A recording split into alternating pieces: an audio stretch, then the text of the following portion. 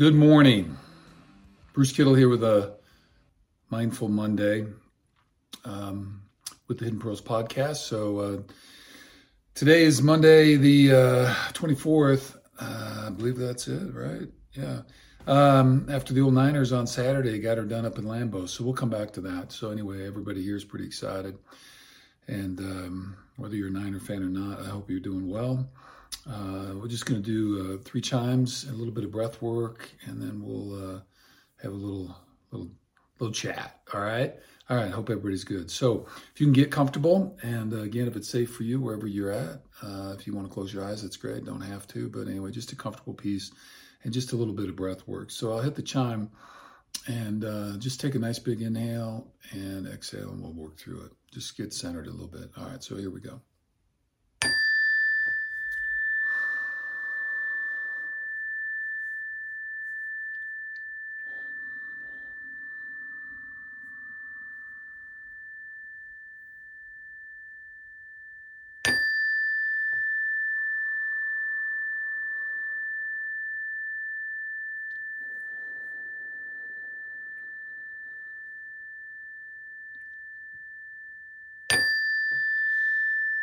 So inhaling in nice and full and deep. Hold it at the top just for a count or two, and then exhale just with some control. Nice and easy, long, letting everything go. One more time in. Pulling in, inhaling all the things that you need for today, whether it be strength or courage, vision, calmness. And then exhaling out anything that doesn't serve you, anything you don't need today, whether it be anxiety or stress or fear, anger, any of those pieces. Let's hit one more. Just one more great big inhale.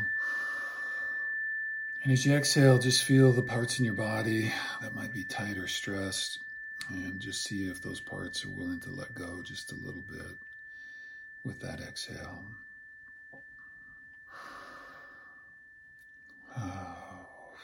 Okay. Alrighty. So just a little bit of breath work. Remember, you can do that breath work anytime that you want or need to, and it's all good. This past week was my birthday, 63 years old, getting older, but that's how it goes. Better than the alternative is always heard. So, and with the new year and the birthday, you're always kind of like, oh, geez, another trip around the sun and all that kind of stuff. So kind of paying attention to all that. And then this week was really special because the Niners had gone into Dallas and beat the Cowboys and had a chance to go up to Lambeau Field. And for those of you who follow the Niners, you kind of know that we lived in Wisconsin for almost 10 years down in Madison and made many a trip up to Lambeau Field. It was always a very sacred and special place for us, as it is at least in the football world for folks. So if you're in that world, you kind of probably appreciate what Lambeau Field means to everybody.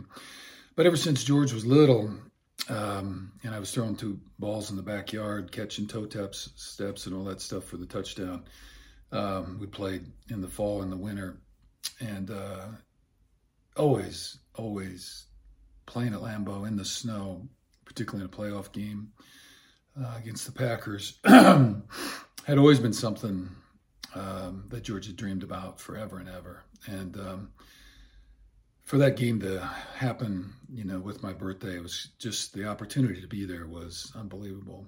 And so it was a beautiful setting, all respect and love for Lambeau Field and the Packers. It's a beautiful place. If you've never been there for football and you appreciate it, it is certainly a bucket trip kind of thing, especially a night game in the winter.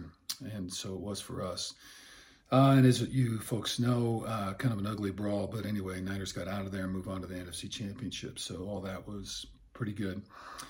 But anyway, I just wanted to talk a little bit about opportunity, because that's how we really approached this week with George. In thinking about that these moments come along, and the special ones, and being able to be in that moment, be present, and not let it be too big for you. So I just had a little quote here that I've used before, but not here, I don't think. So this is by Hazel Lee. But anyway, they said, I held a moment in my hand, brilliant as a star, fragile as a flower, a tiny sliver of just 1 hour. I dropped it carelessly, though, and I didn't know I held opportunity. So I guess I like that one just because it just represents this notion that the smallest of moments, and we talk all the time about being present in the moment, and that's what mindfulness really is, and just appreciating that. And so as George was approaching, and the Niners were approaching the game up in Lambeau, just reminded him to, the week before, to just spend time being present in the moment you were in.